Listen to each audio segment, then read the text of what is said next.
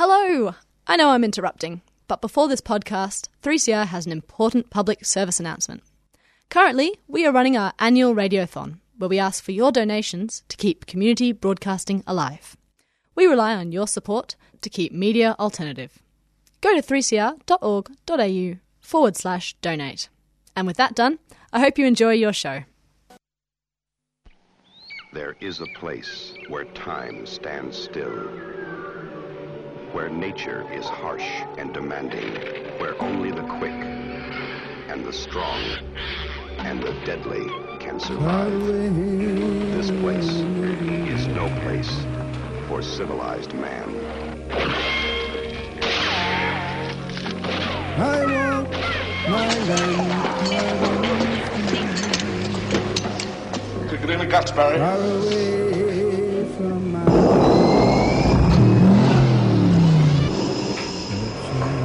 All you've got to do now is pass the Australian culture test.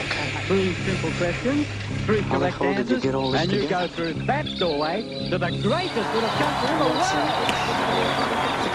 Good morning, everybody. This is Annie for Showreel, and I have to thank everybody who donated money to keep Showreel on the air for another year. Thank you very much. Thank you. We're still in the process at 3CR of running Radiothon, calling for people to donate. We still haven't reached our target. If you're interested, you can always put some money into Stick Together or Solidarity Breakfast. These are 2 programs that I'm involved in, and we haven't reached our target yet. But anyway, we'll get there, hopefully, with your support. I went to an event earlier in the month, the opening of the Capitol, refurbished Capitol Theatre. It's an architectural gem that's in the centre of Melbourne, across the road from the Town Hall in Swanston Street. It was designed by the Burley Griffins with a very strong stamp of Marion Marnie Griffin on the interior in particular. It's quite an amazing building. It was built in 1924, I think it is, and it had gone into disrepair. But the RMIT and started to work on gaining the funds that would refurbish the building. But I won't take the puff out of the various people that are going to speak in the report that I gathered. The first speaker is Martin Bean, who's the Vice-Chancellor of RMIT and was instrumental in the project coming to its successful and glorious fruition. Today, RMIT reinstates the iconic Capitol as an architectural and cultural landmark.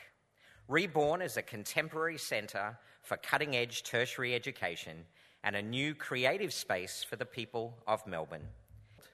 This building holds memories of Melbourne that are irreplaceable. And everybody you speak to from my generation has a story to tell of their time in the Capitol. And I've heard many of them since we began the restoration campaign and unearthed a deluge of Capitol advocates. It's advocacy that's truly heartfelt. It's based on the shared memory of a place, of moments etched in time and generations of experience. The theatre itself, as Paul mentioned, was designed by renowned architects Walter Burley Griffin and Marion Marnie Griffin in the Chicago-esque style. It's considered their greatest interior work and described by Robin Boyd, renowned Australian architect and RMIT alumnus, as, and I quote, "the best cinema that was ever built or is ever likely to be built." It was designed to evoke a crystalline cave with a spectacular geometric 3D plaster ceiling. Quite a building feat for the time. Of course, for Melburnians, it's been something much more. From silent moving pictures accompanied by the large Wurlitzer organ in Australia, the first one, I might add, to the towering Inferno screened with dramatic ceiling lighting. It has delighted its loyal patrons, but it has also been saved from demolition many times, if you can believe it.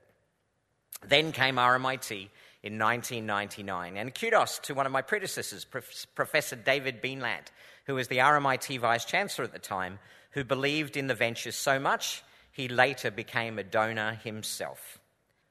With this end game in mind, so began an ambitious undertaking to transform this venue into one that will do justice to the great art of yesterday and the promise of what is to come.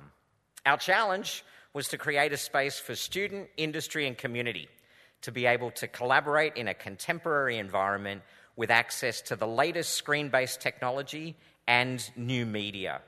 The Capital's 580-seat theatre has been fitted with high-tech cinematic sound capability, new digital and film projection, advanced LED lighting functionality, and modern theatre flexibility. And there are collaborative spaces for new digital media, VR, AR, gaming, film, video, and animation. This will all combine to create rich, immersive opportunities for students across a variety of subjects, including digital media, cinema studies, creative writing and design. And I'm delighted to have some of our students with us here this morning to witness the reopening of the Capital. Of course, all the necessary work to make this vision a reality meant we needed to find others who shared the vision of reimagining a venue like this for new generations of art lovers, collaborators, and creators. And find we did. Again, a very big thank you to the Honourable Gail Tierney, Victorian Minister for Training and Skills and Minister for Higher Education, and to your government, the Victorian government, for their $2.5 million investment in the project. And to our many passionate supporters and donors, including Ling, thank you, thank you, thank you. Thank you so much, Martin. The support of government has been integral to the success of this project, and so we're delighted to invite to say a few words the Honourable Gail Tierney, Minister for Training and Skills and Minister for Higher Education. Gail.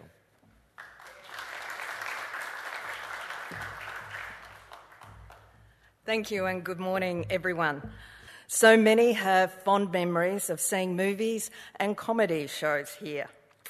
This marvellous theatre was built in 1924, the era of silent film. Designed, as we've heard, from Walter Burley Griffin and Marion Mahoney Griffin, it is one of Australia's most architecturally acclaimed cinemas. Marion herself was a trailblazer for women in architecture. She was one of the first licensed female architects in the world. The wonderfully glamorous interior we are all enjoying again this morning bears her unique stamp.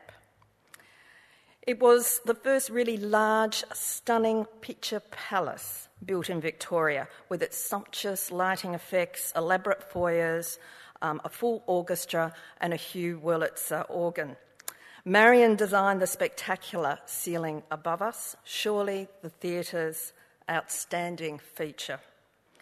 The lights were used in conjunction with orchestral scores to dramatic effect when silent films were being played, and it gives me great pleasure to recognise and celebrate her immense talent with you all this morning. Over 94 years, the Capital has had more ups and downs than a Saturday matinee film plot. Many of you know that Robin Boyd led, thankfully, a very successful campaign to save this theatre from demolition more than 50 years ago. And I'm sure that, like me, he would be absolutely thrilled to see the theatre restored to its former glory. And now the nearly 600-seat theatre resumes its rightful place as a beloved star of Melbourne's cultural and artistic scene. One of the reasons this government is proud to have contributed $1.5 million towards its restoration. We knew how important it was to return such a valuable cultural asset back to Melbourne. It sits in the centre of Melbourne's cultural spine, which runs from St Kilda Road's Arts Precinct all the way up to the Ian Potter Museum in Carlton. The refurbishment also gave several RMIT, TAFE and university students great learning opportunities. Students completing Certificate 3 in Building and Construction followed the projects closely as a live case study. Photography, media, communications and interior design students have documented the project and recorded oral histories. The results can be seen in the lounge in its Cabinet of Curiosities. School of Design students have helped with today's launch and this evening's official opening. The refurbishment efforts have included the restoration of the foyer, cinema projection, lighting and sound upgrades, and the replacement of seats and carpets. Once again, the Capitol will soon be the second home for numerous Melbourne film lovers. RMIT University is partnering with the Australian Centre for Moving Image so the Capitol can host a vibrant range of film festivals, including the Melbourne International Film Festival, the Melbourne Queer Film Festival, Human Rights Arts and Film Festival, and the Japanese Film Festival Australia. The Capitol is one of the few cinemas remaining in Australia that retains both the 35mm and the 700mm projection. The fly tower, as we've heard, or the theatrical rigging system behind me, has been reinstated as part of the upgrade, and this will expand the use of the theatre beyond film, and it will include theatrical and musical productions. In total, the theatre is expected to host more than 500 cultural events, festivals and live performances each and every year. The other reason that the Victorian Government was so pleased to support this project was to help realise its potential as an innovation educational hub. Now, thanks to RMIT, this landmark building will once again be an important centre for students, industry and the public. RMIT staff and students will have access to cutting-edge learning and teaching facilities. The Capitol will provide learning experiences for RMIT students across digital media, virtual reality, augmented reality, film and animation. And students will also benefit from new industry partnerships, enabling them to learn while they're working with key cultural organisations, festivals and events. The Capitol will also be a meeting place for students to experience and discuss all facets of screen culture and industry developments, and it will absolutely connect students with creative communities. This project is not only returned a much-loved cultural venue to Victorians, it has not only just resulted in an outstanding, innovative education hub. This theatre is also contributing to Melbourne's reputation as a fantastic place to live. You're on 3CR on Showreel, and we're down at the reopening of the Capitol Cinema in the centre of Melbourne earlier this month. The Palais in St Kilda. Yeah, did they do the... But not on the same site. It then burnt down a few days before it was supposed to open. Some of the lanterns are still around, and they reflect the shapes in the building. Oh, right. So this isn't the first cinema that they made? No, but it's the first operating cinema. Cinema that they made. Because the earlier one caught fire because of the projectors. Arc lamps. Yeah. I sound confident, don't I? But I read Wikipedia, I know what's true. It's the first time anyone built a cinema as part of an apartment complex. Oh, is that right? Yeah, so the rest of it, all the way up, there are apartments, or were apartments in it. So this is about the beginning of the what we're actually seeing now, which is this integrated living experience. Yeah, and all the other cinemas look backwards and sideways into a kind of Hollywood-esque fantasy universe with all those papier-mâché things and dragons on the outside. Yeah, like the Forum, which is par excellence. Yes, this is the only one that takes on the tropes of modern architecture, as far as I can see. It's quite beautiful detailing, isn't it? Oh, yeah. It's amazing. I love... that ceiling is just extraordinary. Oh, yeah. Did you used to go to the movies here? No. No, I never went to the movies here. It was starting to decay by the time I arrived. Oh, no, that's not true. I came to film festivals. Yeah. But it was decaying by then. Yeah. It was just by that stage, it was just a terrible cinema with a small screen, a long throw, and very bad sound. And awful seats. We're falling apart. I mean, it's... because all the detailing is so beautiful. So this is like an actual theatre, not just a picture theatre, this foyer that we're in. This is called the salon, and this is where all the ladies stood. Down here it had a grand piano, and up here in the mezzanine was the men's smoking lounge, and they were up there drinking. There's a little hole in the wall where they were passed whiskey, and they smoked their cigars, and that's why they were up higher, and the women were down here. And then after a while they would this was a sort of higher echelon space. They would make their way into the theatre from this level. So it was called the salon, and now it's called the Ling Ang Collaborative Space. And so we'll be having book launches and script readings and all kinds of events in this lovely flat space. So when they were talking about being a practical, hands-on space for a whole range of things like VR and animation and things of that nature, does that mean that there are studios here? Well, we're connected actually to our studios. We've got 4 4K television studios down on the main precinct, and that can screen on our screen here. Things from there can come down here. All our students in many of our courses, such as in the School of Media and Communication or the School of Architecture or the School of Design, students run what's called a studio. So they solve real-world problems in 5-hour blocks of time where they have work-integrated learning. What might happen in this space is, for example, say the Melbourne International Film Festival comes through, a group of communication students would work with that festival. They might solve different kinds of problems, communication problems, working with them on those. So we see it as driving industry partnerships. Now, I know I probably should speak to the people who were the architects, but the roof is so extraordinary. Yes. How was that handled? The refurbishing of it. Was there a lot that had to be done to fix the roof up, or was it really just there happening, waiting for the rest of it to be fixed? It was in remarkably good condition. What a lot of people don't know is the roof does open a bit. It has rollers on the roof. That hasn't been enabled, but it used to be because they had to let the smoke out because people were smoking in the cinema. It's all been completely... it didn't need a lot of repair. It's been repainted. I've been up on the scaffolds and touched the ceiling, and it's amazing how every bit of the detail is so finely done. What's it made of? Plaster. So sort of horsehair plaster. Oh, amazing. I think. I'm not an architect, but... Yeah. But it's a piece of art.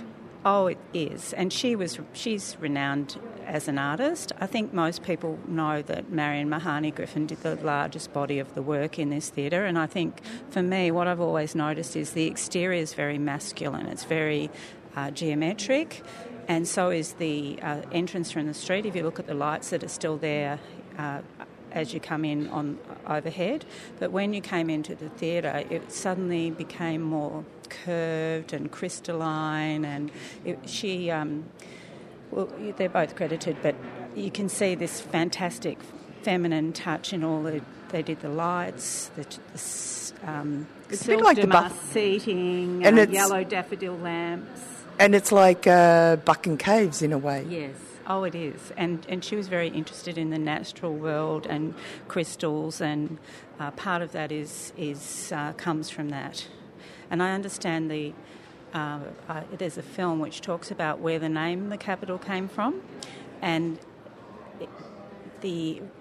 Walter Burley Griffin won the design for Canberra, and when they came here, they won the prize, and there was a centrepiece of that design which was called the Capitol, which was actually never built, and it's a kind of Egyptian ziggurat design in the middle, and so it's thought that that's where they got the idea from. Oh, that's amazing. Almost, if you look at the new Parliament House, it sort of almost is... Yes, that's right. Yeah, there is a bit of influence from that, and I'm sure the architects would have known that. You know, it would be part of the architectural history of Canberra and what it was intended to look like, and a lot of the original ideas were eroded. It was very exciting. Yeah. Thanks very much for talking to me. We were making oral histories for the Capitol Theatre as part of our media course that we're doing at RMIT. We're in second year. So we were filming, podcasting, a lot of people who'd been involved in the Capitol over the years or had memories of the Capitol. And then we just compiled them all and they're on display up there, we think. Yeah, apparently they are. And tell me, what did you discover? What was the most interesting thing you discovered? I think it was just kind of the really extensive history it had with how it's been like reshaped over the years. Like it's had a whole bunch of different owners, and like that was just kind of interesting to me because I thought it was just like owned by going into this I was like, oh, like, you know, Melbourne government owns it, like kind of pretty ignorant to that. And then like it's had it was about to be closed down like 50 years ago. Like it's so wild. Yeah, there was one student in our class who did a project on the like Chinese theatre company that was here for a while, and that was just a really interesting little like obscure chapter, all these different little bits and pieces. So were you interested in the fact that it was important culturally to Melbourne, Melbourne that you probably had no idea existed? Well, I interviewed a guy named Julian who is a part of... He removed the Wurlitzer organ from the Capitol that used to be here. So I interviewed him and I spoke with him for like 2 hours, and it was just so interesting to hear about a side of Melbourne that he'd experienced that, you know, I wouldn't have had any idea about. Like, he had so many memories of coming to the theatre, and the first time he saw the Wurlitzer rise from the ground up, and I was just quite awestruck to like think that was something, a part of a cinema, whereas today it's like going to Hoyts or something, these big, you know, commercial cinemas, whereas this is like a real theatre experience. So did he have a sort of a sense of a death of a friend? Yeah, a little bit. Yeah, you could try to say that. So yeah, I think there's plans to get the Wurlitzer back in the Capitol. But yeah, he was speaking really fondly of it. And hopefully it'll get to be reinstalled so people can experience it again, because it just sounds so extraordinary. Really? Yeah. Are you interested in... is this your final year at doing media? Or we're in second. Second year. So apparently it's going to be an important part of the media experience at RMIT for students. Are you looking forward to that? I'm very much looking forward to that. Apparently we do cinema screenings for cinema subjects. Apparently we get to come in here hopefully next semester, so I'm very excited. It's so much better. Because there's only one cinema at RMIT as well, like that's to my knowledge, so it's really good that they have two, so they can, you know, have more frequent screenings and like more subjects that allow that kind of thing. So it's good, like this is a really, really great resource to have on hand, because like while on one hand it's a massive like cinema, there's like so many other things you can explore from it. But it's also like, I think it's just really exciting, like to be able to just go into a uni and be able to come in here, and I don't know, it's just really interesting, really fun. It's a cinema. Yeah. I'm not just going to class, I'm going to the theatre. Like, it's pretty cool. Yeah, sorry guys, just off to the movies. Thanks very much. No worries, thank you. You're on Showreel on 3CR, and we've just been listening to some people that were down at the Capitol when it was reopened after being refurbished. A major architectural feat, but a fascinating interior. And in fact, I'll put up a picture of it on the podcast so you can see how right I am that it looks like something like the Jenolan Caves or the Buchan Caves. It's quite extraordinary, really. A beautiful piece of work. And if you are interested in going there and experiencing it this weekend, ACME, you may have noticed ACME has been closed down for refurbishing itself.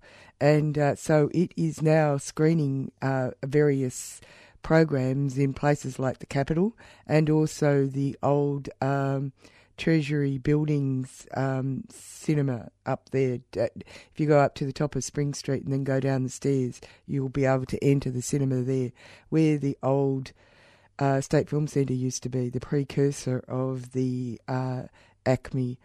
itself. But anyway, at the Capitol, they're going to be screening, starting tonight, the tribute to Agnes Varda, who died earlier this year, a formative French filmmaker who was part of a fantastic little documentary that was made recently about people and places, I think it was called. It was a really delightful film. It was about them travelling around France on a community art project.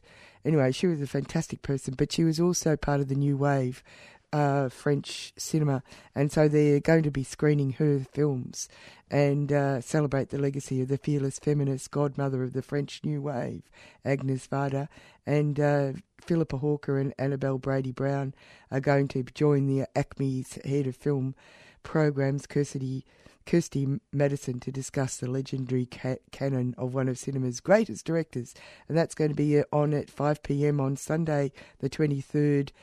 The tickets are all $12, and it's at the Capitol.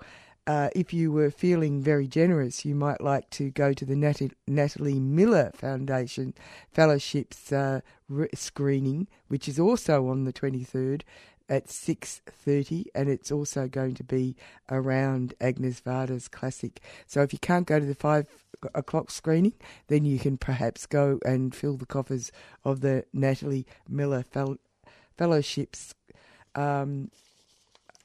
by going to the screening at 6:30 at the Capitol and experience the new and wondrous look of the Capitol, and it is quite amazing.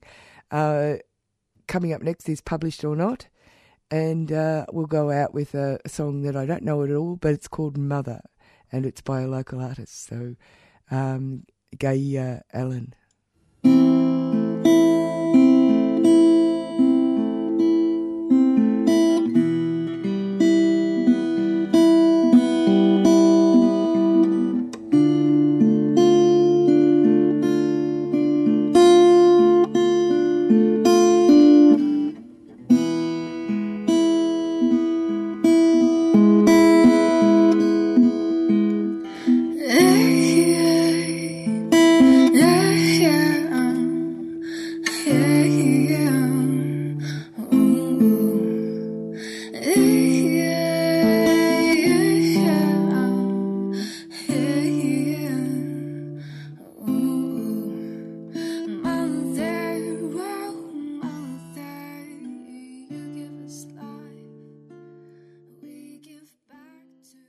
Did you enjoy listening to that podcast? Here at 3CR, we're a community radio station, and you're part of that. Right now is Radiothon, when we ask our community to pitch in with a few dollars that can help keep media in the hands of our community. This year, we need to raise $250,000 to keep the station on air. Any amount that you can afford makes a big difference. And it's really easy to donate. Go to 3cr.org.au/donate. Your support is greatly appreciated and helps us power radical podcasts for yet another year. Thanks, as always, for listening.